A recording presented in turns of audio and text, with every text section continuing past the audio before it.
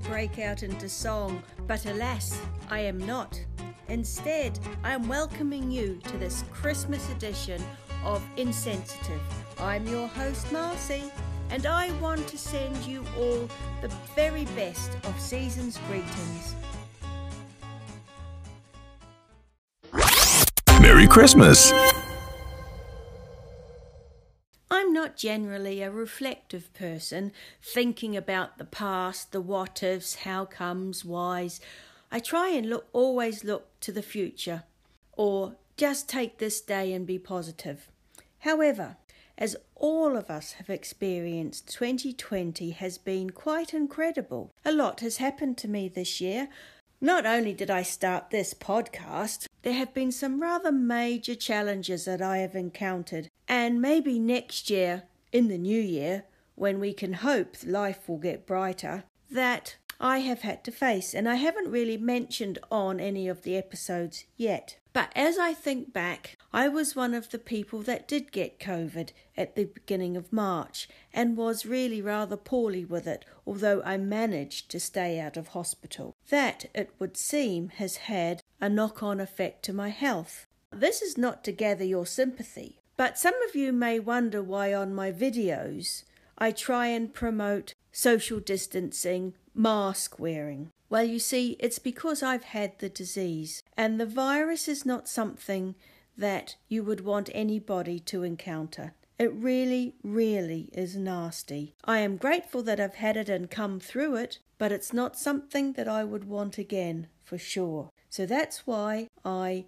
try and encourage everybody to stay safe. Now, I know there's a lot of debate about mask wearing and whether really it's effective, but I also feel we have a responsibility to our fellow humans, the people that we come into contact with, strangers that we don't know. If we care surely for any of our other fellow citizens, is it not up to us to protect them, even if we don't really buy into the fact that masks protect and help? Is it not my responsibility to think, okay, this might not work, but for the good of other people that I might encounter, I'll just comply. I know there's been a lot of talk about the Swedish model, and in fact I have acquaintances that completely buy into it and completely reject the UK guidelines as they currently stand, as we are heading into another lockdown,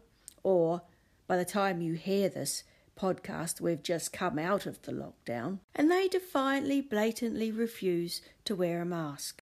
And I just don't get it. What else happened? Oh yes, I started this podcast, didn't I? It's been a real pleasure doing it. And I'm hoping that maybe in my Santa bag at Christmas there'll be a microphone so that you can all hear my voice in clearer, crystal audio sound. I didn't actually think the podcast would maybe take off like it has, but there are obviously listeners out there, thanks to you, that are sharing it. And I'm ever so grateful, and I will continue to do it into next year. So that's me, that's what I want for Christmas, a new podcasting microphone, because I don't need to see to operate that. So that was in the summer. My vision actually this year has been stable. I haven't had any appointments because they've all been cancelled. I am due to go to the low vision clinic at Moorfields Eye Hospital just before Christmas, the week before Christmas, but who knows whether I'll actually get there. I'm dying for a new frames for my spectacles, which I thought I might try and get at Moorfields this year. Usually I go to a high street, but I don't always find them particularly helpful because I am a bit more complicated than your standard person that waltzes in and just asks for a frame. So there's that. I did have to go to Moorfields during COVID because, looking back now, it was COVID that affected my eyesight back in March, even though nothing was detected. As the virus left, my eyesight then resumed to where it was, thankfully. The other big thing that I have encountered in the last couple of months is after 18 years of employment, I have been made redundant. Now, I don't really want to dwell on that right now. Not that it's hurtful or pained, it's just not really something positive as we head into Christmas. I will talk about redundancy and unemployment in an upcoming episode, but this episode is really a reflection of some of the challenges I've had this year, some of the challenges which I will carry into the new year, but I want to bring some joy and laughter to our lives, not dreariness and gloom, which we've had a lot of this year. I'm sick of this lockdown, and I'm sure you are too. Christmas in our family has always been a really good family time. We are a family of faith, so of course that plays a part in our Christmas festivities. We will usually go to some church carol service, but we actually spend the day together as a family, like you probably do too. My boys love Christmas, even as adults. Their grandparents come to visit, and our Christmas day usually entails eating, laughing, and watching Dad's Army on the telly. Now, for those of you who don't know what Dad's Army is, it's a British comedy which were made in the 60s or the 70s, and it's about the Home Guard, which is like not an army, but that type of thing, and all the antics and silliness that they got up to in protecting their local village, Warmington-on-Sea. My children sit and watch their father and their grandparents absolutely wetting themselves with laughter until the whole room is shaking with giggling, either at the program or at each other for laughing so hysterically. And for us as a family, this is all part of our family Christmas. We're not sure this year whether that's going to take place with all the restrictions. We don't know how many people will be allowed in our house. We live in different parts of the country, as some of you know. My son lives in Northern Ireland. We live in England. So the intention is that we are going to meet at my house. And of course, this Christmas is going to be extra special because I have a new granddaughter. I'll have my 2 granddaughters with me, God willing, that the lockdown permits.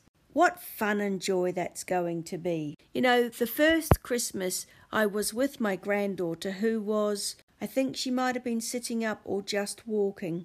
There was a group of us at the table, and for some reason she did something on the kitchen floor, and I don't know what it was, but everybody at the table turned and laughed at her, so obviously it was amusing. I sat at the table and missed the complete event. I had no idea and still don't know what she did. And for that moment, tears welled up in my eyes because I had missed something special. And that's visual impairment for you. Lets you down when you need to see the special occasions in life.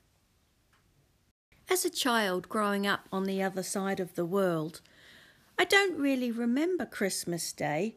Now that might seem strange, but because it's the summer holidays, Christmas tends to fall right in the middle of when a lot of families are away on holiday.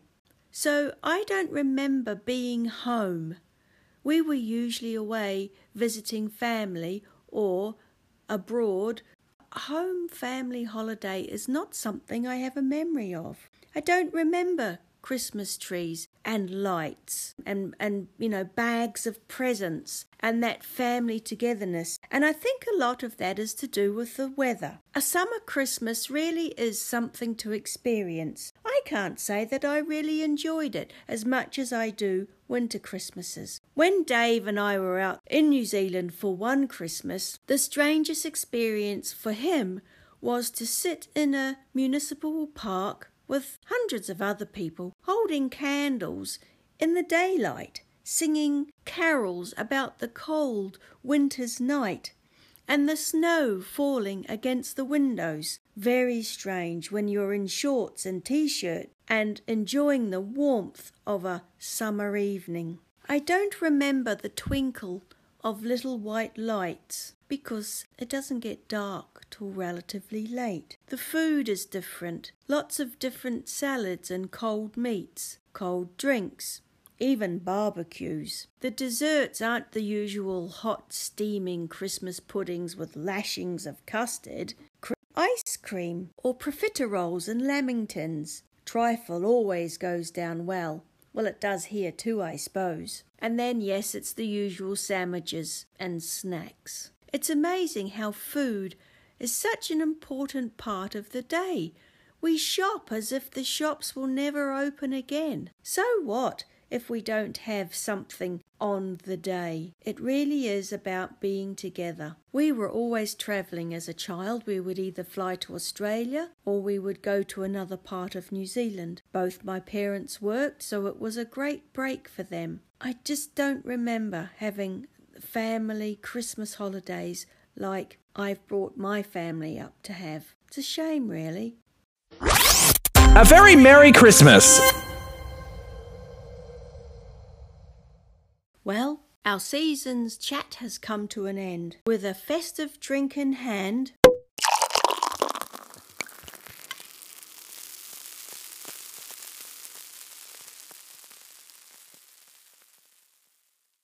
it just leaves me to wish you all a very peaceful, calm, family fun, filled with laughter Christmas period, whether you are away or at home, together or alone.